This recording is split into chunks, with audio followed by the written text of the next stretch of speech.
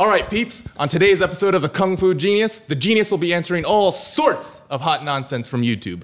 Lots of gems, lots of Jeet Kune donuts, lots of in theaters now. Enter the Dragon 2, The Daughters of Han. This time, it's personal. Let's get to it. And every day, I practice martial arts. Yo, Andrew, how you doing, man? I'm doing pretty good. So happy to have you now, I guess, as the next potential replacement for what used to be Dre. We tried Mikey Dean for a couple weeks, but the audience has spoken. They hate that accent, right? Yeah, I tried to get up here sooner. Right. You know, we had 2 episodes with Mikey, but they were tired of him by the first one. Yeah, but, no, it was the reaction, first of all, to Dre being fired because of the Kanye incident. They were already pissed off about that, but there's nothing I could do about it. I mean, what Dre said was... there's no coming back from that. Right. And then I'm like, okay, well, we got Mikey, let's try it. And people hate that accent. I mean, the hate, it's ridiculous. I hate that accent. Yeah, I hate it too, but I think, I just hate it because of him, all right? So we're trying you now. Hopefully this works. I don't know how people are going to feel about an Asian person talking about martial arts. All right, it's We're not that qualified. Yeah, I was going to say it's a little bit of a rarity, isn't it? Yeah, it's going to be it's going to be kind of I am odd. from Ohio, though, so... So that cancels it out, right? Yeah. Basically, that cancels out any Asianness you might have had, right? All right, so before we get started, just want to welcome everyone to the new year. Although we've had a couple new episodes already in 2023, those were all shot last year. This is actually the first episode being shot in 2023. Oh, this is actually the potentially the 2-year anniversary episode, 104. Oh, that might be. Is this episode 104?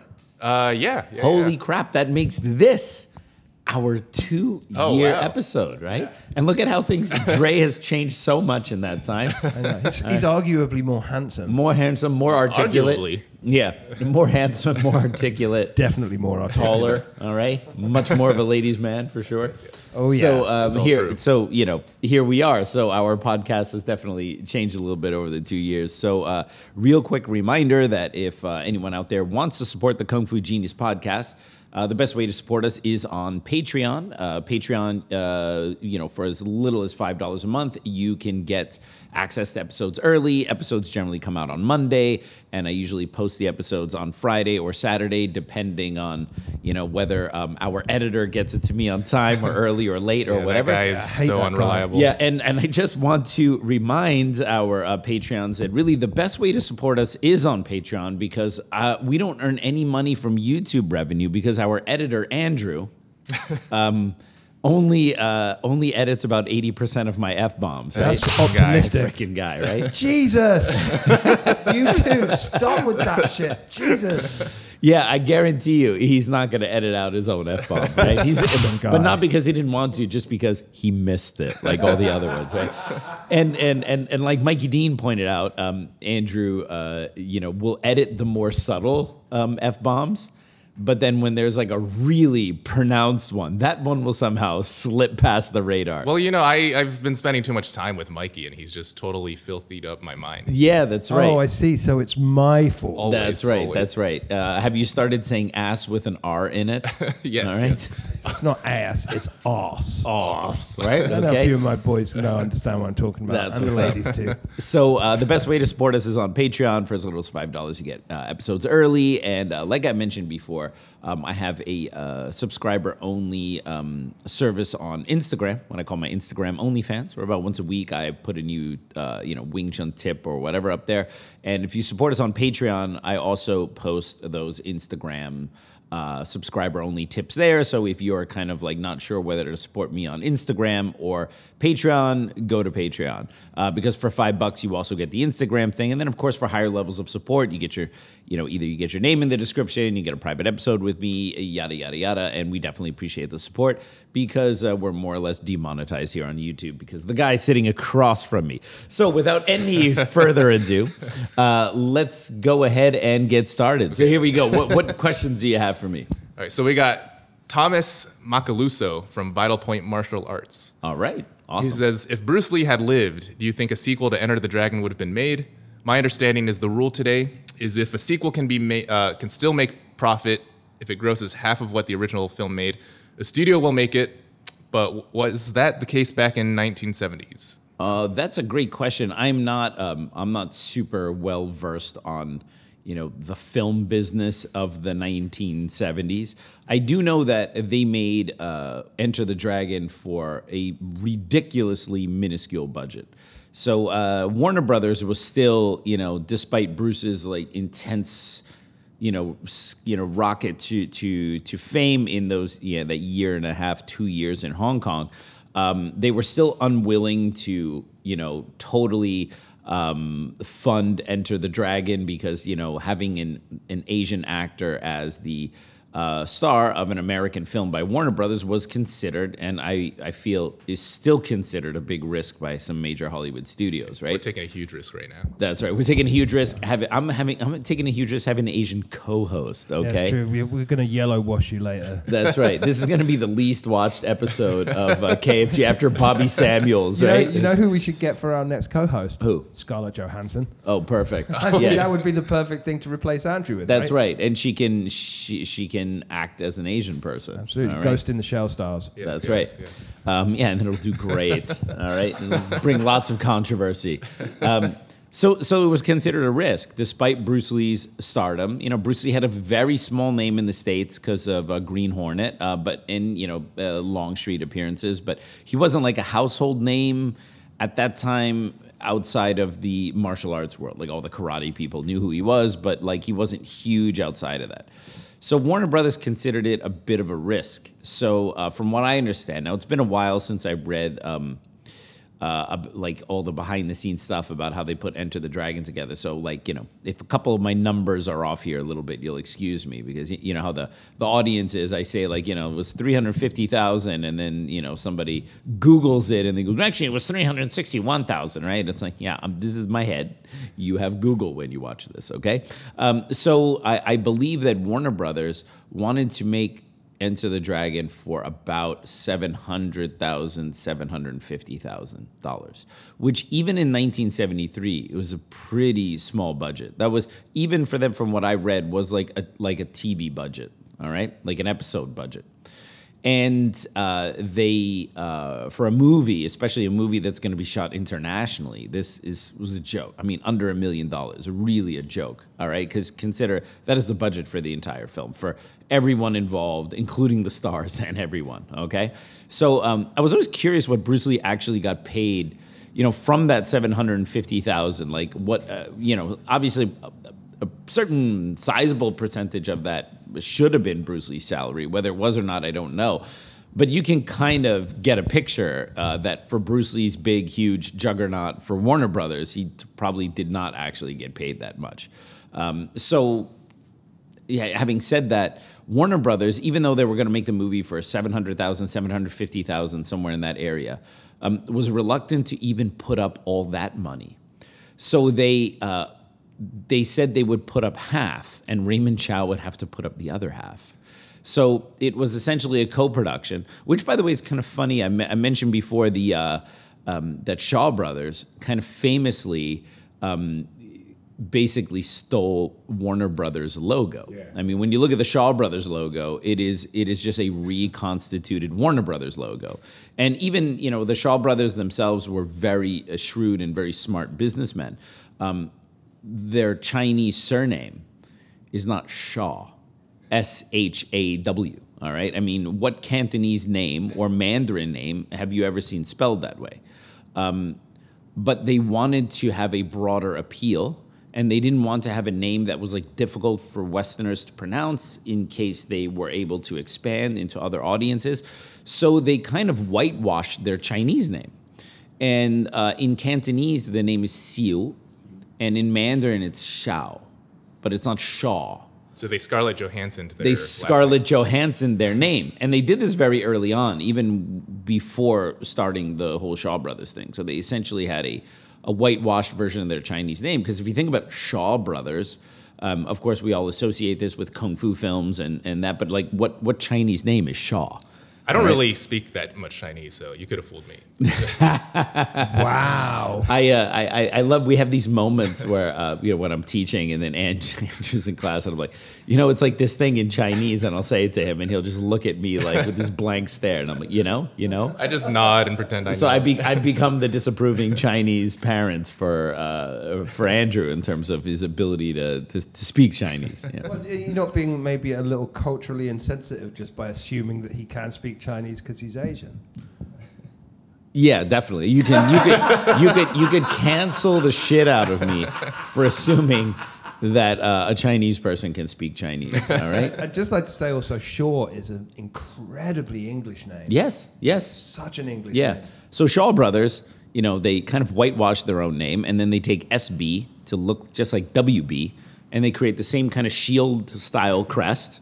And when you look at the Shaw Brothers logo and the Warner Brothers logo, I mean, it's like, what are those memes about, like, copy my homework and just change it a little bit, right? Okay, and that's it, right? And then oddly enough, you can imagine the Shaw Brothers, they're trying to do co-productions with Western film companies, and here you have Raymond Chow, who is an ex-employee of Shaw Brothers. And starts, is this upstart that starts his own studio called Golden Harvest, and essentially pawns all of the actors at Shaw Brothers whose contracts were expiring. I mean, when Raymond Chow left Shaw Brothers, this was a huge betrayal for Run Run Shaw, because Run Run Shaw took Raymond Chow under his wing. Raymond Chow, had gotten some degree in communications or something to that effect in Shanghai.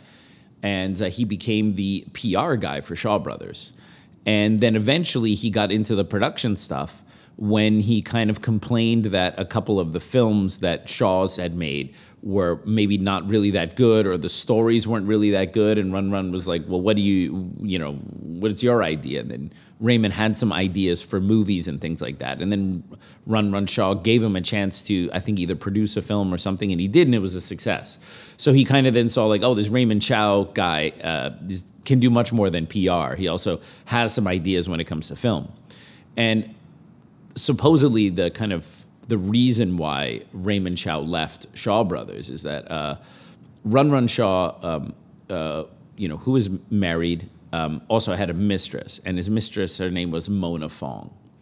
And Mona Fong, his kind of young, hot mistress, he essentially promotes her to a position above Raymond Chow.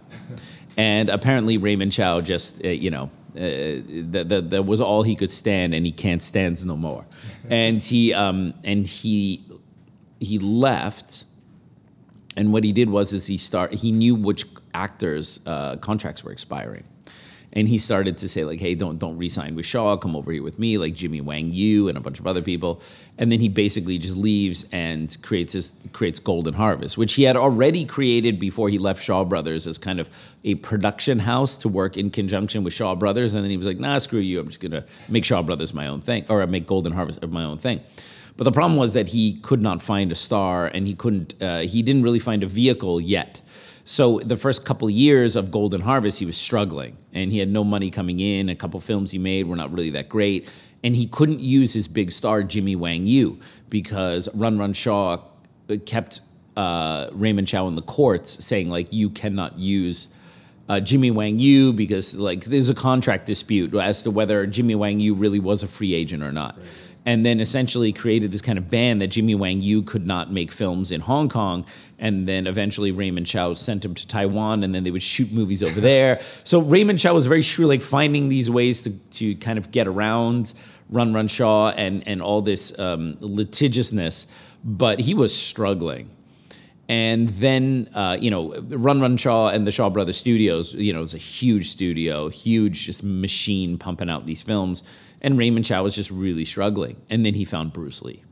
And Bruce Lee was really the golden ticket. I mean, say what you want, but, it's you cannot argue that Bruce Lee made Golden Harvest, right? And then then we all know what happened. Basically, 2 years later, then suddenly the Golden Goose is dead, right? And then that put Raymond Chow in another vacuum, and then trying to, repurpose Jackie Chan as a second coming of Bruce Lee and blah, blah, blah. And it really wasn't until they decided, Jackie Chan should actually do comedy in the late 70s after the success of Snake and the Eagle's Shadow and Drunken Master, that then they said, okay, now I think we finally think we know what to do with you, right? But you have to imagine that although they had some good films and they had Sammo Hung and stuff like that period from 73 to let's just say 77 was a bit of a rough period for Raymond Chow again after losing Bruce Lee. But shortly before Bruce Lee dies, he gets to do a co-production with Warner Brothers, all right? And I just think it's funny that the company that got to do a co-production with Warner Brothers was not the company that stole their logo. Okay, but can you imagine if Run Run Shaw had been able to do, and he may have, I know that Shaw Brothers eventually did co-productions with American studios, and they may have done one with Warner Brothers, but it's just the irony of like the company that kind of stole the logo doing a film with the company that made the logo, right? But it was Raymond Chow that got to do the co-production with Warner Brothers. You can imagine how much this pissed off Run Run Shaw. Yeah. And, Run Run Shaw, who lived, into his hundreds and was wildly successful. Even when he closed down Shaw Brothers Studios in the mid-'80s, he still had TVB. I mean, essentially TVB is like the BBC of Hong Kong. So he just like he didn't stop making movies and then his empire fell. He just became the main media mogul of Hong Kong.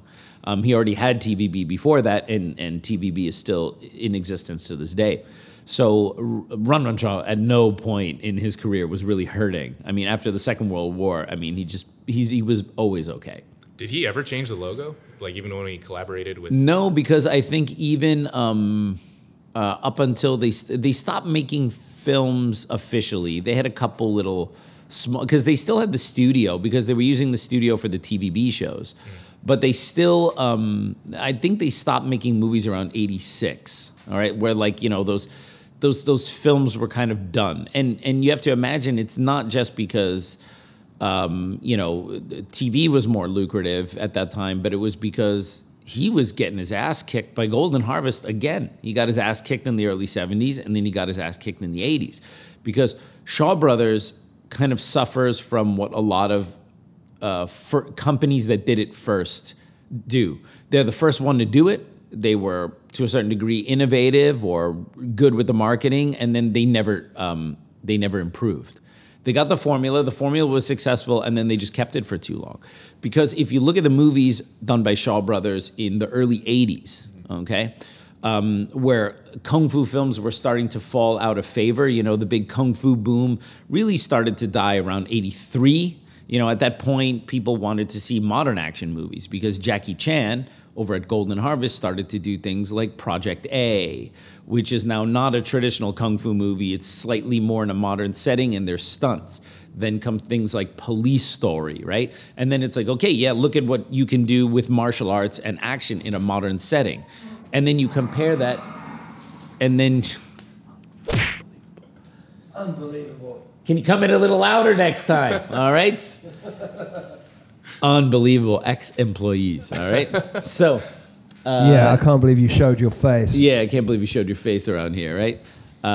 So Dre just walked in, ladies and gentlemen, all right? And He's it's going to be awkward. walking straight back out. It's going to be awkward. First of all, he's been fired weeks ago. Second of all, he walks in and that door is super squeaky, and he just opens it like Rick James walking all over your couch with his dirty boots, all right? So where was I? I totally lost my train of thought. Yeah, thanks, Dre. Yeah, thanks, Dre. Totally made me... Okay, so when you look at the Shaw Brothers films from the early 80s, and you compare them to the Golden Harvest films, all right? Jackie Chan was going to places like Spain on location, doing things like Wheels on Meals. And they're doing modern action movies on like these beautiful foreign locations. They're doing stunts in Hong Kong, double-decker buses. It's like a much bigger, more grandiose production shot actually at locations in the wild, meaning in the city and elsewhere, right? And then you look at a Shaw film from that time, and it's still in a studio with a fake sky in the background.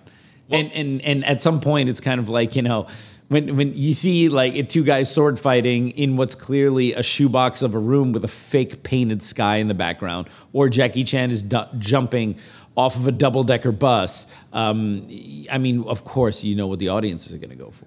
Well, it seemed to me even the action sequences in Golden Harvest, like the choreography seemed smoother and more modern by Yes. that period. Shaw Brothers had their formula, which was, kind of a very traditional, almost very staccato way of doing kung fu choreography,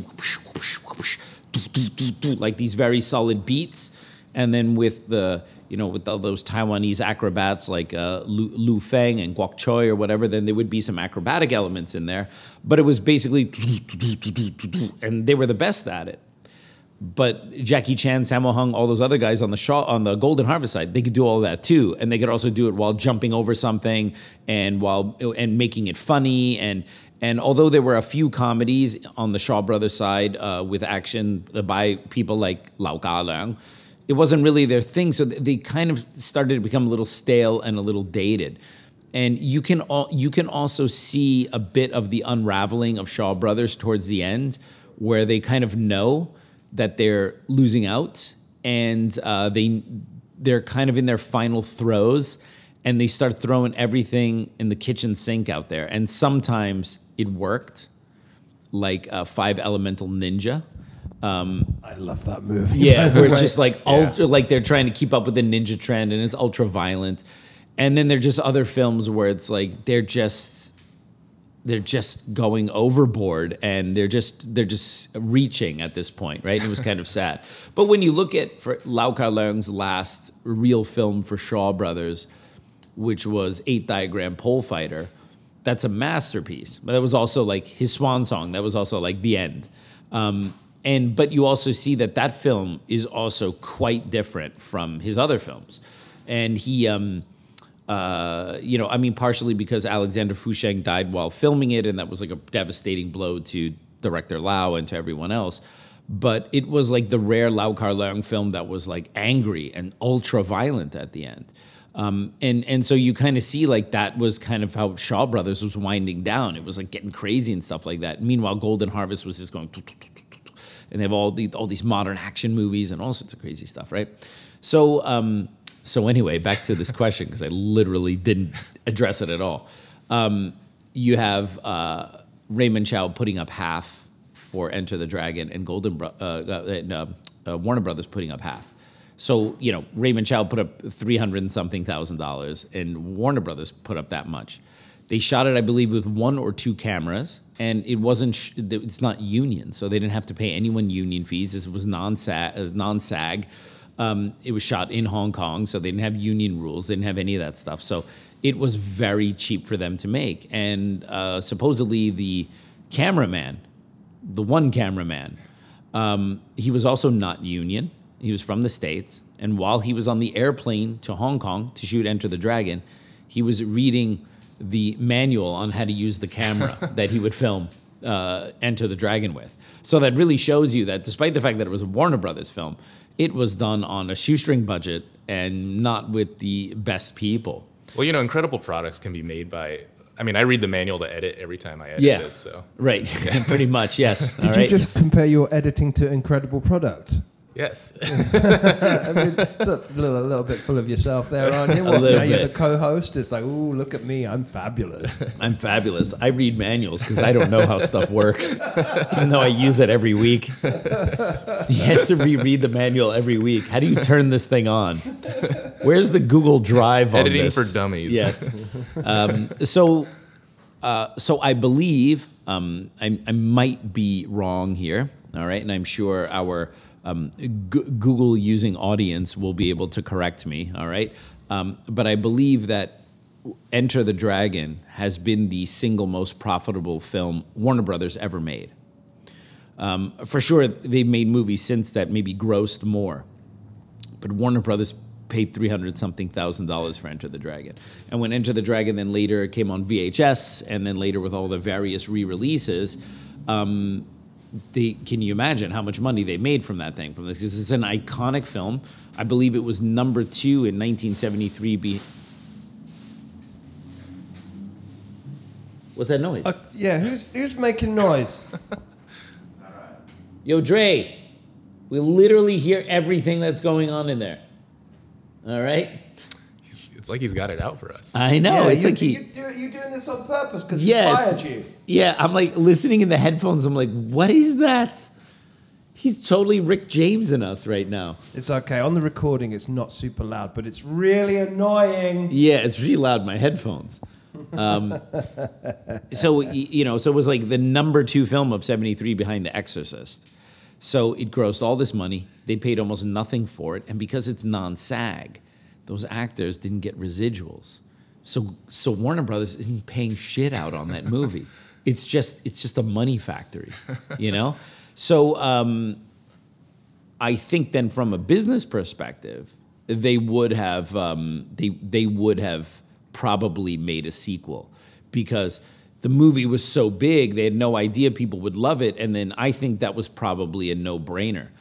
Although they may, I mean, it's a great thought experiment, but I have no idea if that was really the way they looked at those things back then. They might have just thought, let's just make another movie with Bruce Lee that's kind of similar, right? Rather than making a sequel. Now, there has been ideas bandied about for a sequel for Enter the Dragon from a few different people. Well, our commenter was saying maybe Han's daughters. Yes, get that's revenge the Han's daughters thing, which I think would actually have made a great sequel.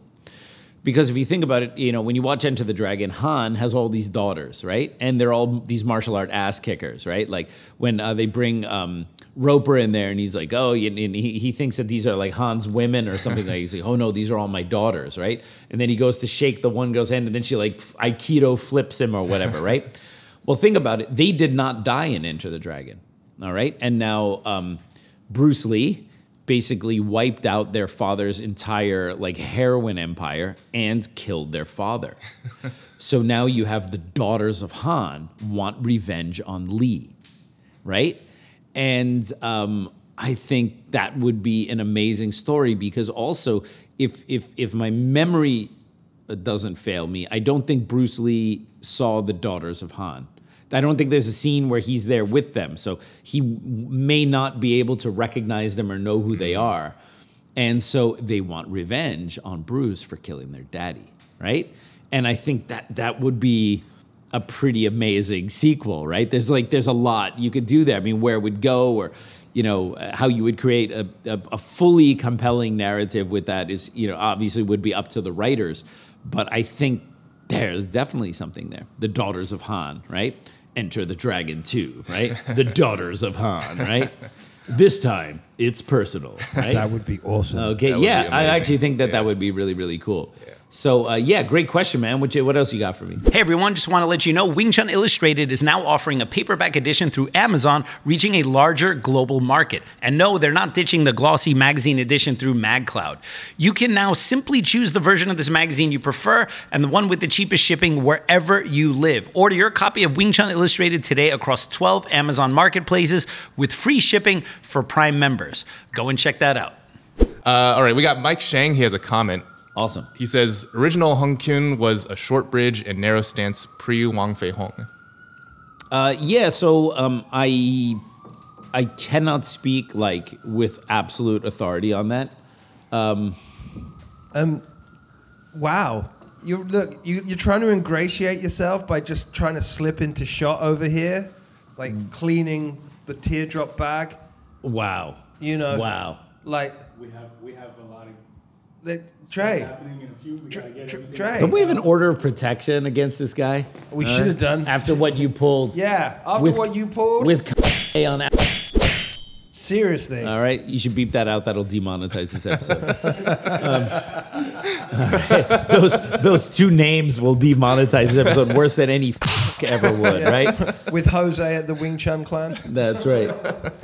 Yeah, I know. Jose with his like totally ripping off the Wu-Tang Clan's trademark all the time, right? This is like this episode here is gonna get us sued to pieces. Yeah. Yeah. So there are older forms of Hong Kun, in particular, like 5-pattern Hong Kun, which are essentially non-Wang Fei Hong lineages. It's like you have to imagine when it comes to Hong Kun, Wang Feihong, although Wang Feihong is much more analogous to our Liang Zhan. Liang Zhan was like the Wing Chun Kunji Wang, the king of Wing Chun, right?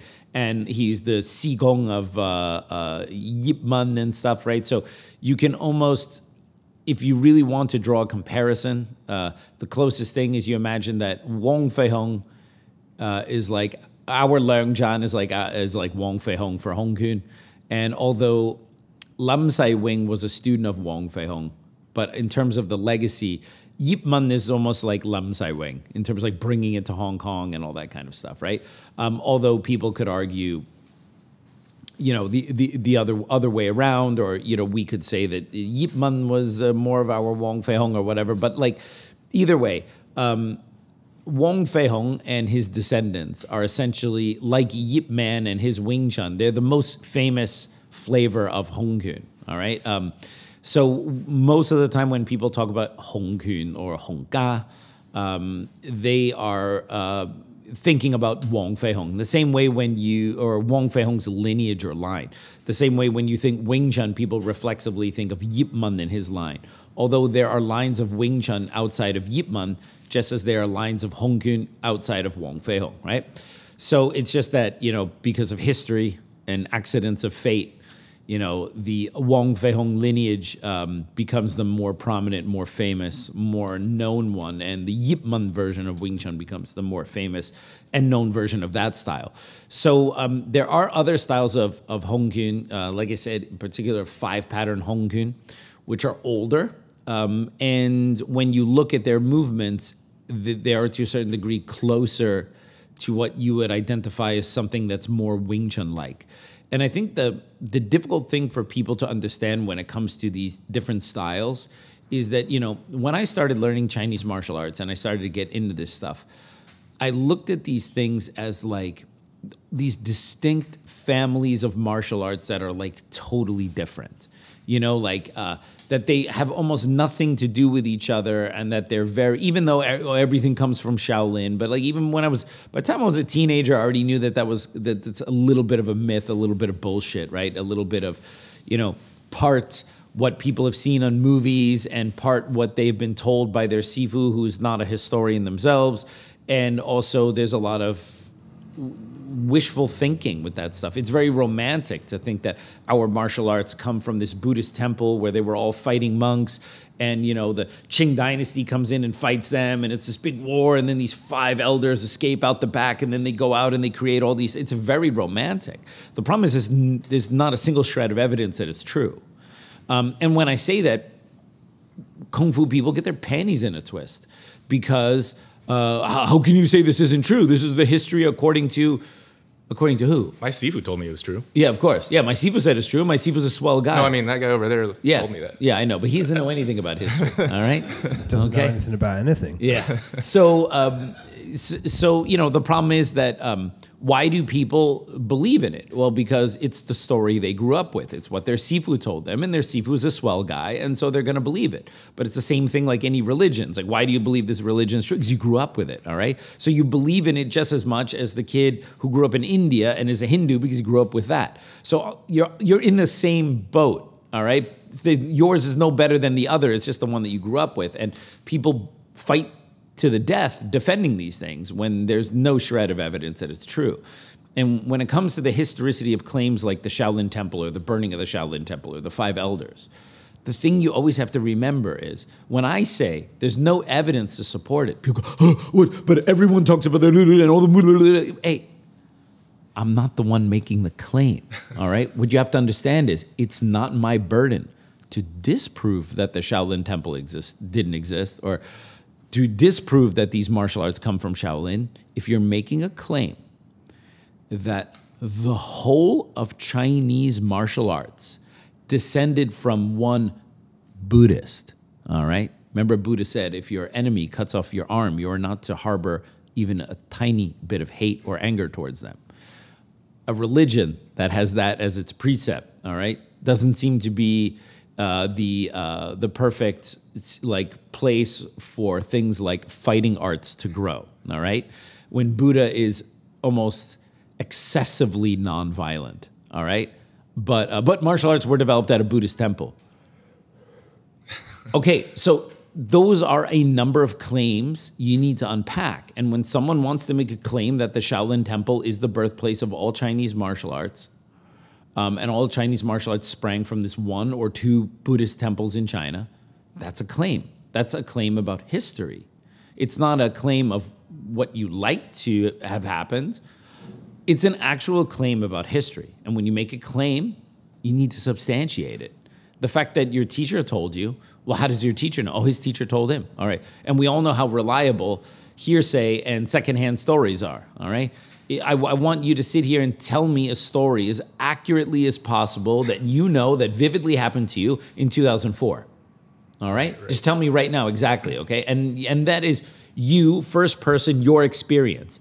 And you can go back and you can remember basic ideas of what happened. You could probably recall more or less. But if we went back in a time machine and actually went there, you would realize, oh, right, I totally forgot about this. How many times do you go back and look at old photos and you're like, oh man, I totally even forgot I knew this guy. Yeah. Or I totally forgot that I had done this, right? Yet we are almost commanded to believe without a shred of doubt the entire history of Chinese martial arts that was spread basically mouth to just orally for generation to generation to generation, and we have to accept it uncritically lest we be branded an upstart or a rebel. Right. All right? All I'm saying is if you want to claim that the whole of Chinese martial arts came from one or two Buddhist temples, all right, then you need to substantiate that claim. And facts are not my sifu told me. That is not a fact. That does not rise to the standard of evidence in court. It's called hearsay, and it doesn't work. So that's always the problem with these things, is that people forget that the burden of proof is not on me saying the Shaolin Temple doesn't exist. The burden of proof is on you to substantiate its existence, right? Besides the fact that Chinese martial arts actually predate the Shaolin Temple, and they also predate Buddhism. So the idea that, China has a huge border. They've, for a very long time, had to protect this very large border against invading forces. So they had martial arts and horseback weapons that you use while on horseback, and, battlefield weapons and all this stuff. And many of those weapons are weapons that are now called Shaolin weapons. And they are from a time, the Bronze Age, that predates even Buddhism. So if it predates Buddhism, it certainly predates the Shaolin Temple. So how do you then say this is a Shaolin weapon? And, for the thousands of years of Chinese history, where they're warring between other factions in China and trying to keep people out, they didn't come up on the idea that you can punch and kick and slash people with weapons until gentle Buddhists, meek and mild, came to China. And then suddenly they go, oh, I can clobber the shit out of someone's head with my fist. Thank you, Buddha. For thousands of years, we didn't realize we can impose violence on other people. Praise Buddha for bringing this idea to us. It is patently absurd, all right? So, the Hongkun that predates Wang Feihong's style or brand of Hongkun, all right? And I would argue that, Mike Shang in his comment essentially says that the lower stance, deeper stance kind of Hongkun is a Wang Feihong thing. And I would argue it's probably more, not even Lam Sai Wing. Wang Feihong's is probably even more Lam Zhou. Lam Zhou being the more recent grandmaster of Hongkun, because Lam Zhou, although he was a student of Lam Sai Wing, Lam Zhou also had some opera training when he was younger. And when you look at Lam Zhou's version of Hongkun versus some of the pictures we've seen of Lam Sai Wing, you could kind of see that Lam Zhou is lower. And also when he does his, Zhong Tao, or the opening of the forms, the way he stands and his posture and everything like that is slightly influenced from opera. And so I believe the lower stances and the emphasis on that stuff actually comes more from Lam Zhou's operatic background. And but interestingly enough, a very good friend of mine, Mak Chi Kong, Mak Sifu, who's from the Lam Zhou, Lam Sai Wing lineage, when he explains Hongkun, he says, look, in the forms, they have very low stances, all right? Not every form, but many of their forms. The movements are generally bigger and wider. But he says, but in fighting, the stance is narrow and the movements are shorter.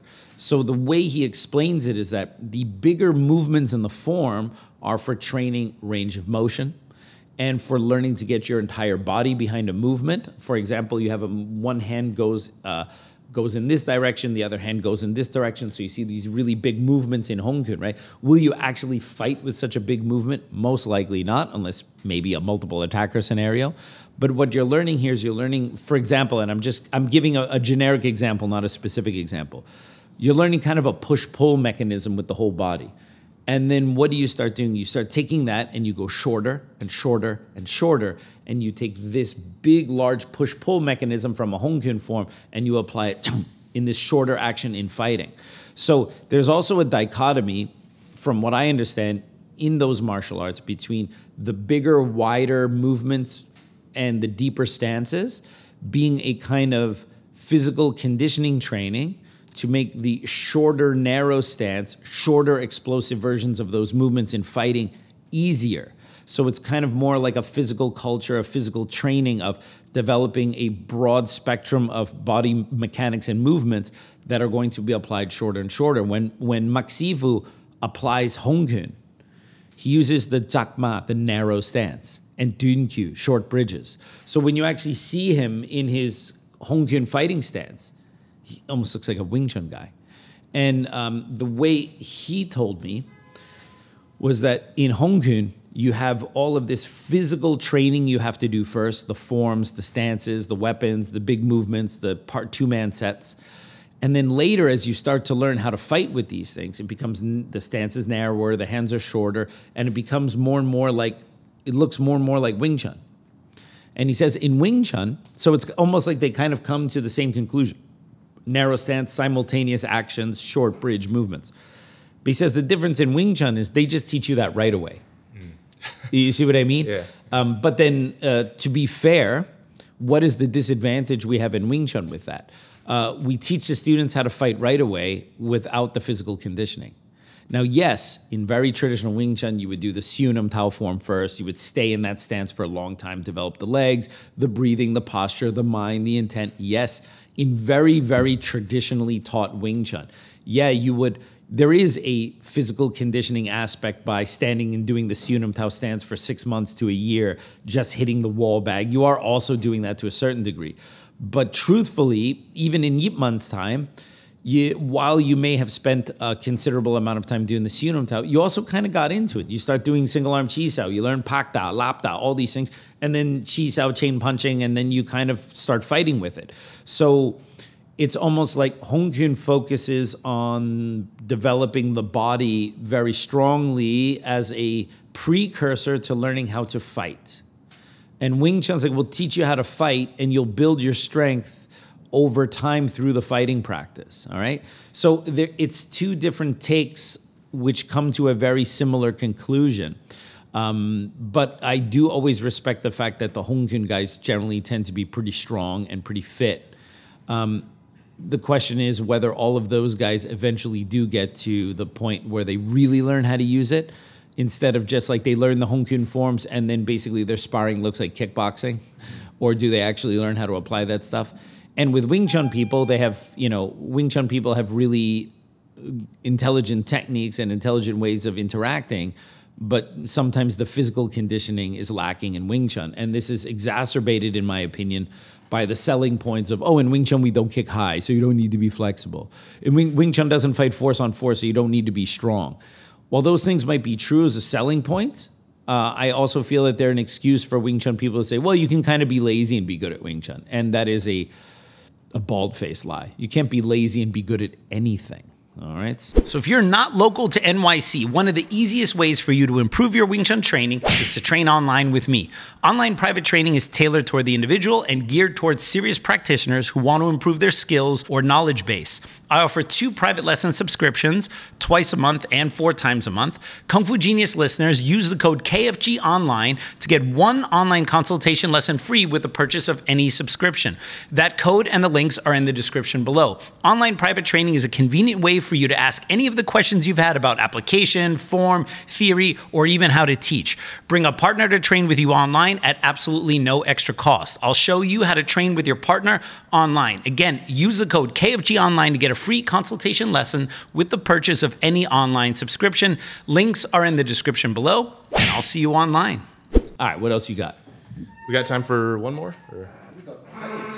Yeah, we're only 46 We're only minutes. 45 minutes Oh, okay, in. okay. Wow, such a professional. And by professional, I mean not professional. What? All right. We got Steven Richardson. Hello, KFG. Do you have a recommendation of a book written by Bruce Lee detailing the technical explanations of the techniques he presents, like a technical how-to book?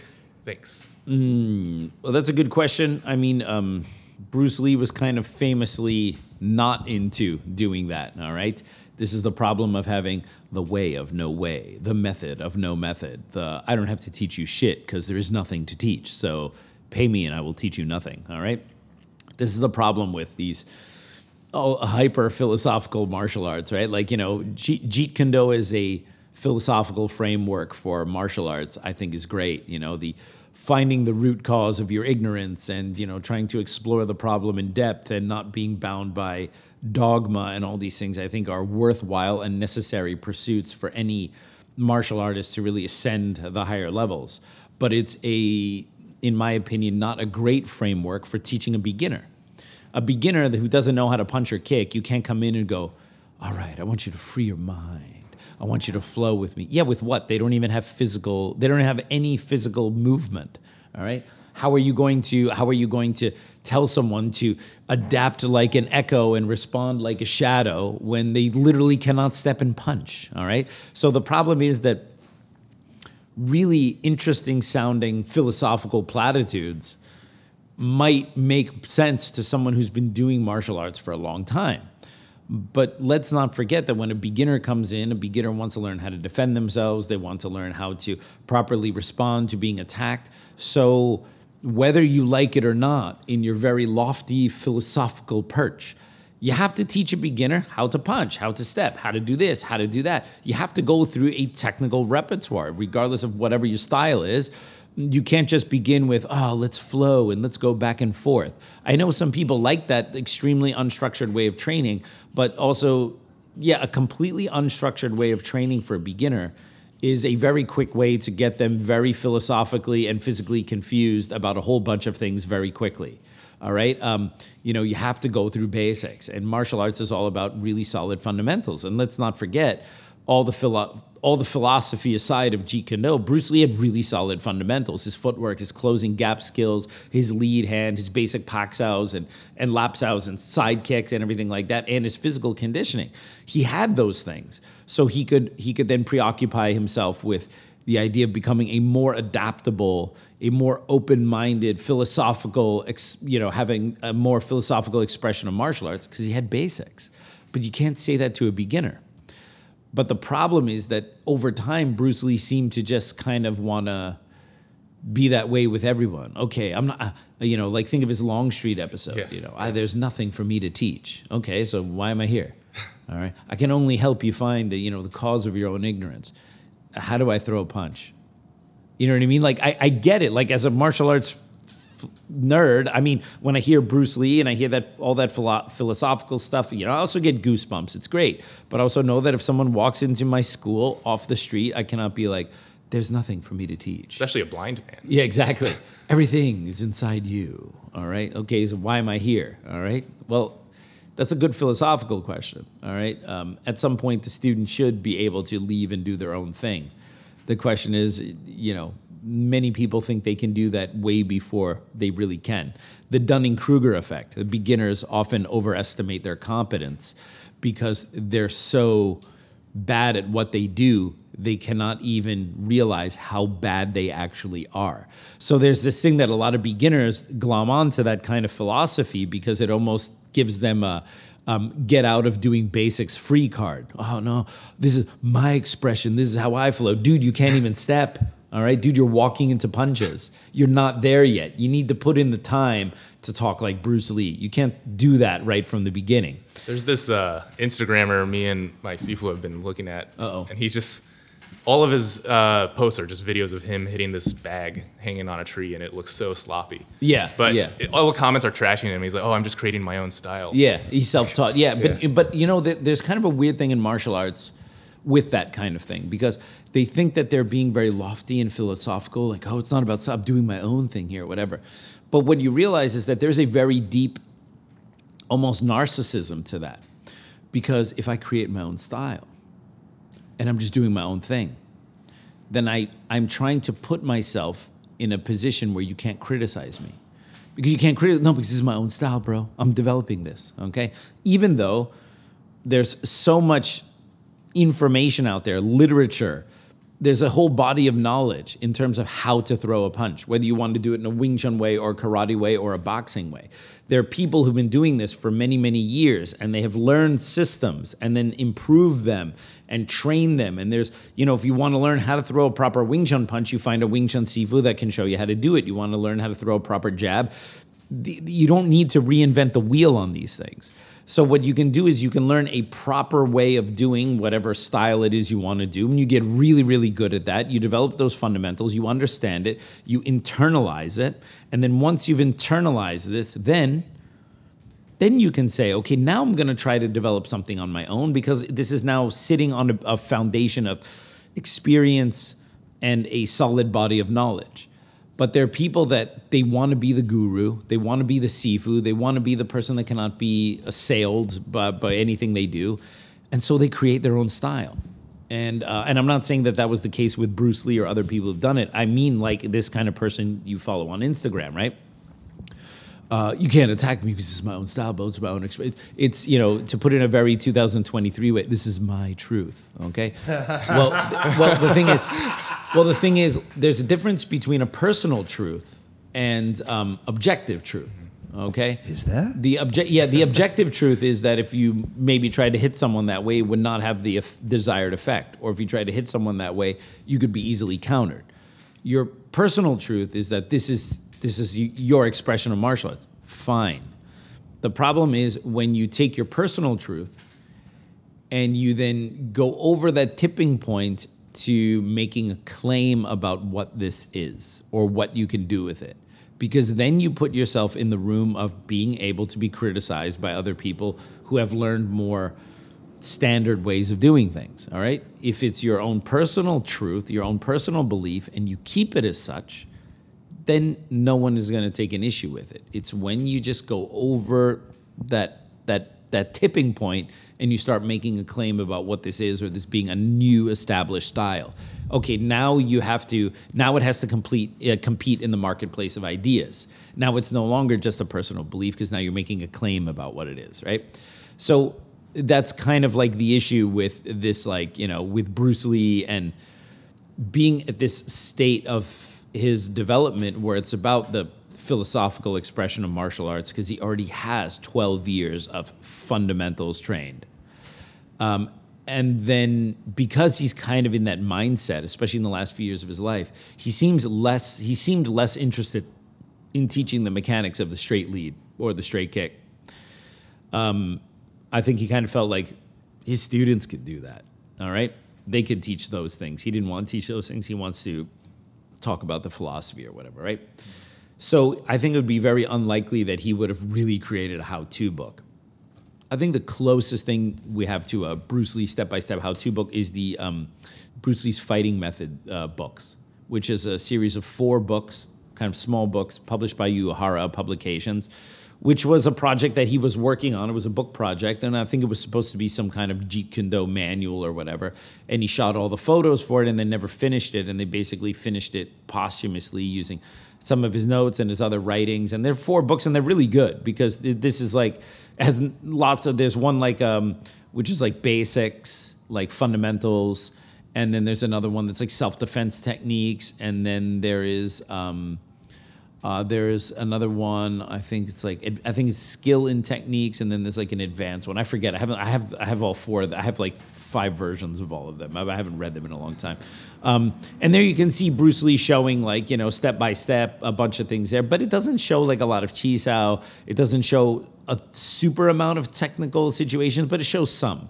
So I think that Bruce Lee's fighting method books are probably the closest thing you have to it. But then again, Bruce Lee was also someone who was constantly evolving his way of doing things. So you also have to understand that that would be a crystallization of what Bruce Lee did, I don't know, 1967, 1968. I don't know what year those photos were shot. But that would be like where he was then, which may not be the same place he was in 73, right before he died, and certainly would not have been the same place he would have been if he were still alive today or whatever. So I don't know. It's interesting to watch. I don't know the value of that in terms of teaching yourself. I think it's a problem for Jeet Kune Do people. Jesse Glover, the late Jesse Glover, Bruce Lee's first student, he kind of put it in a way that I really appreciate. In the early days of Bruce Lee's teaching in the Seattle era, it was a lot closer to Wing Chun, and it was basically just shut the enemy down really quick. Very similar to how a lot of Wing Chun presents itself. You're here, whatever your stance, the guy tries to throw a punch at you or come at you, and you're going to close the gap very aggressively to, get within that danger zone, and you're going to overwhelm him with chain punches and kicks and stuff like that. A very aggressive, simple mechanism of swarming your opponent with either one really solid shot, like a falling step, putting your body weight behind it, or doing some kind of overwhelm kind of thing. So it's something like that's the basic mechanism, just kind of pouncing on him like a cat, taking him out with one shot, or taking him out with a bunch of quick shots with lots of forward pressure. And Jesse Glover said, like, this is something that's teachable. You can teach this to someone. But Jesse Glover's complaint when he started to see what Bruce Lee was doing later on, he's like, well, it looks like in the later years he was experimenting with things that nowadays we would really call like kickboxing. All right. The idea is like, okay, it's not about self-defense where I'm trying to swarm this guy and stop this guy really quickly or have a quick action.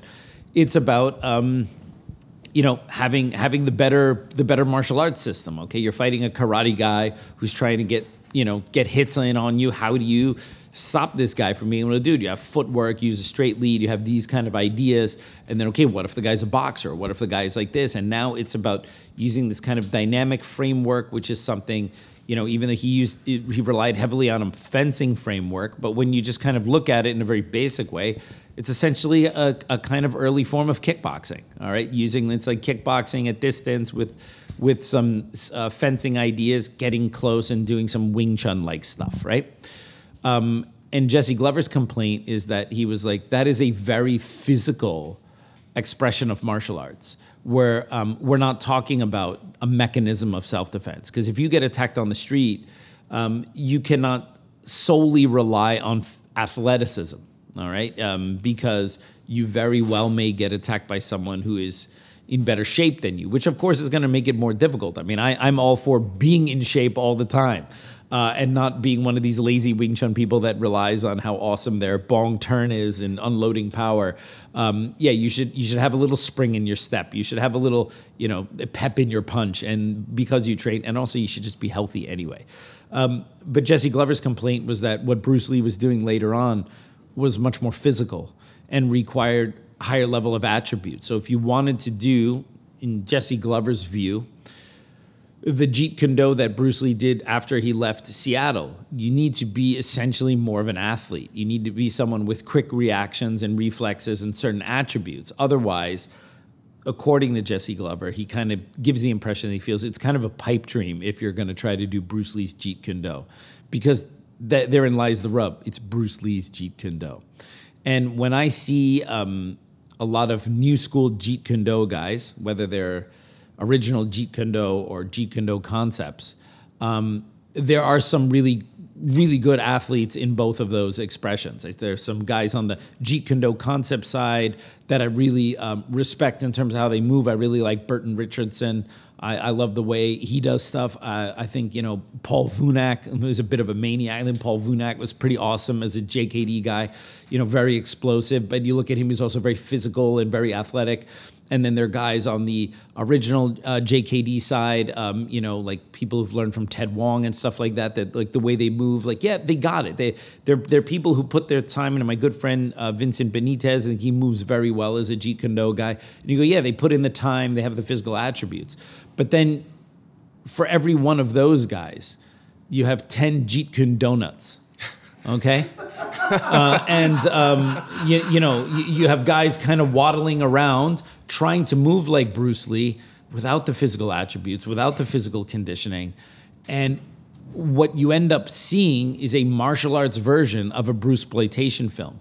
You're not looking at someone who has a personal expression of Jeet Kune Do. You look at someone who's out of shape trying to imitate Bruce Lee. And that would be like someone who is a slower heavyweight boxer trying to imitate Floyd Mayweather. And it's not going to work. You need to find someone who moves like you with the same body type, who does it at a high level, and figure out your way of doing that, because certain body types have limitations, whether you want to believe it or not. And I see a lot of like out of shape Jeet Kune Do guys, which first of all is totally out of, Bruce Lee was a huge like physical fitness and health nut, and all about like your body has to be prepared to do this physical combat. And you look at guys who are like crazy out of shape. Hey, even my old podcast partner, Big Sean, who was morbidly obese, admittedly so, would always tell me in private that, yeah, he knows this is his huge limitation in Jeet Kune Do because he cannot move that way. But what his specialty was an extreme understanding of timing and distance. He knows he doesn't have the speed to go in there and do something, but he knows that he can, by virtue of reading footwork and movements, time someone on the way in, because he's not going to be able to do it faster. He can just do it smarter. But his other advantage is he had a mind for Jeet Kune Do. If you wanted to know about timing, distance, and rhythm, as expressed through Bruce Lee's notes and stuff like that, there was no one better than Sean.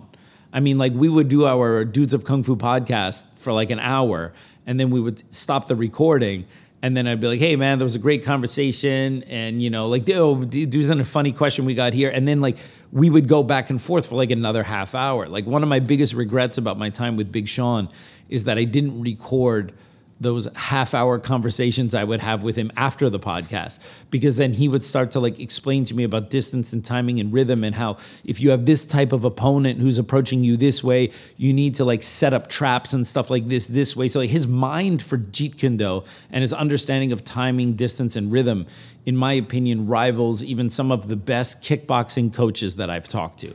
Sean, he knew it. He had it.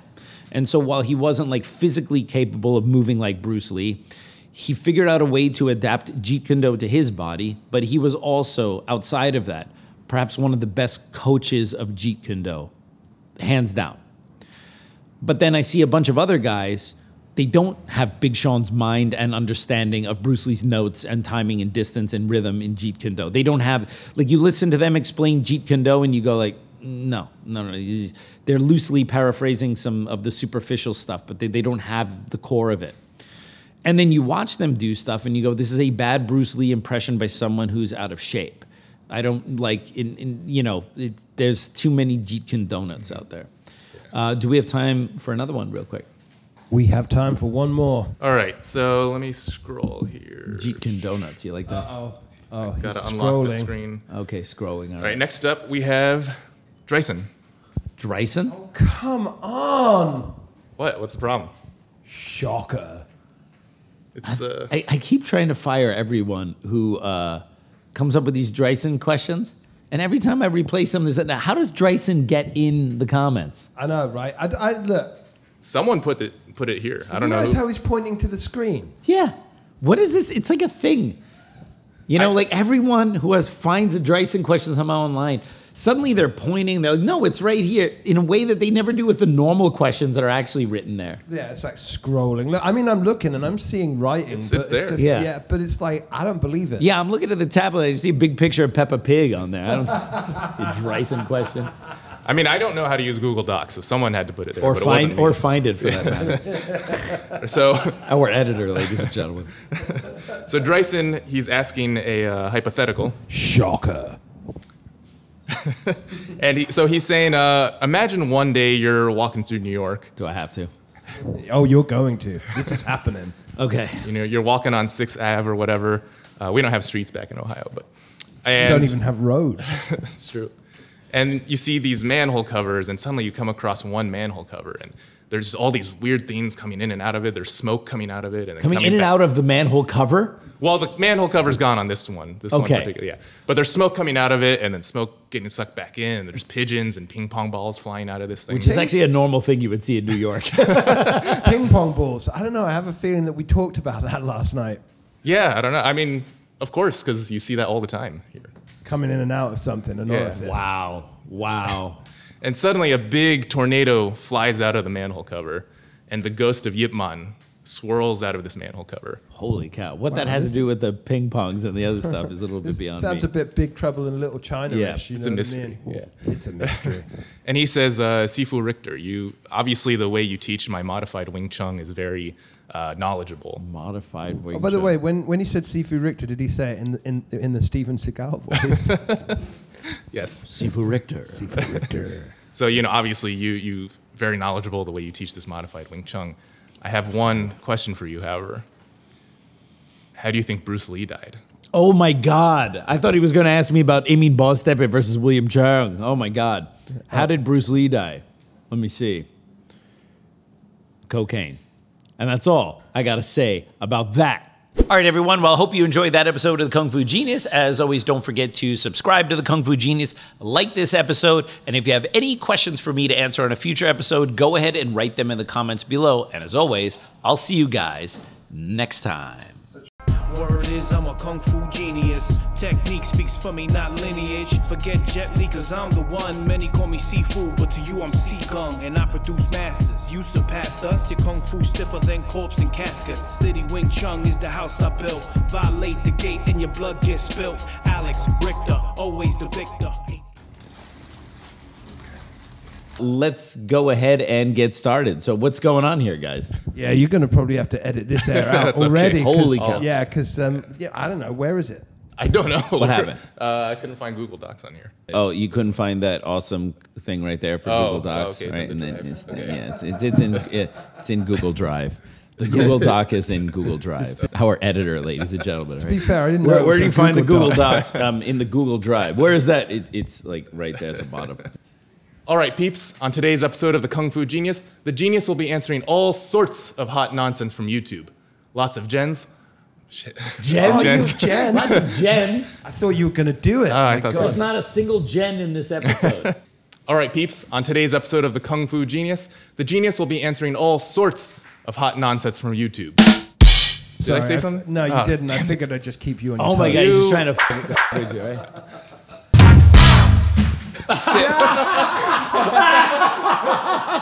Oh, we're keeping it. That's it. That's We're the leaving one. that in. That was amazing.